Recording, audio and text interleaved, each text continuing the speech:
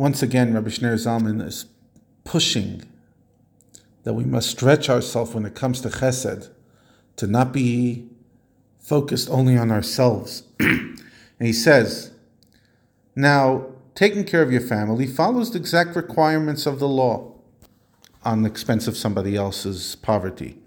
In fact, however, even in a case where such reasoning does not so fully apply, that means even when one is called upon to share not luxuries, but one's own slice of bread, or even when the poor are not crying out for food and clothing, but for essentials, it is not proper that any man insist on the letter of the law.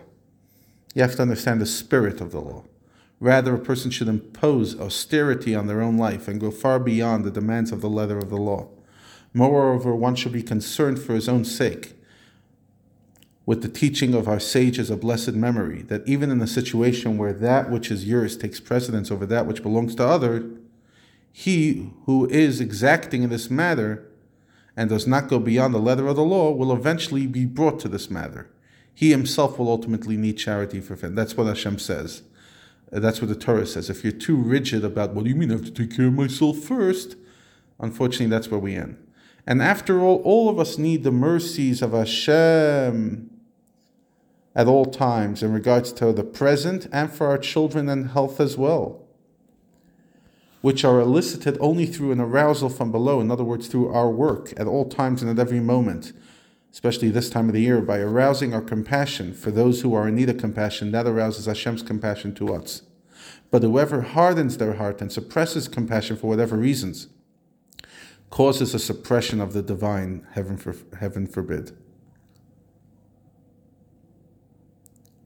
After all, furthermore, there is not a righteous person upon this earth who does good and does not sin. Ein tzadik ba'aretz. This is from Kohelet, from Ecclesiastes. So we all need atonement. We spoke about this in previous letters. And tzedakah atones and protects against the misfortune and the like. And therefore tzedakah is an actual cure for the body and the soul. With respect to which we know that our health we would give anything for to save our life. Setting a limit to the amount one distributes for charity is thus just as unthinkable as limiting the sum one would spend in order to be cured and stay alive.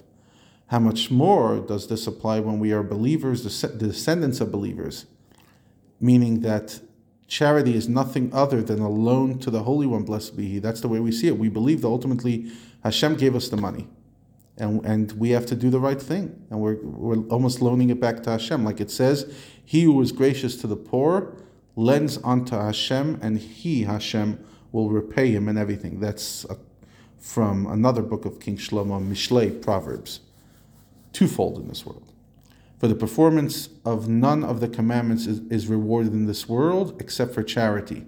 Other mitzvahs are only rewarded in the world to come because it is beneficial to humans. Also, one should be concerned about punishment when one's companions associate for the sake of a mitzvah and he does not join them. It's an obligation to be part. If your community is part of something, you must be part of it, like our sages say.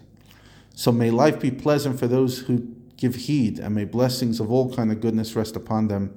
Act benevolently, O God, towards the good and the upright. That's from Tehillim, as is their wish, and as is the wish of this writer who seeks their welfare with all his heart and all his soul.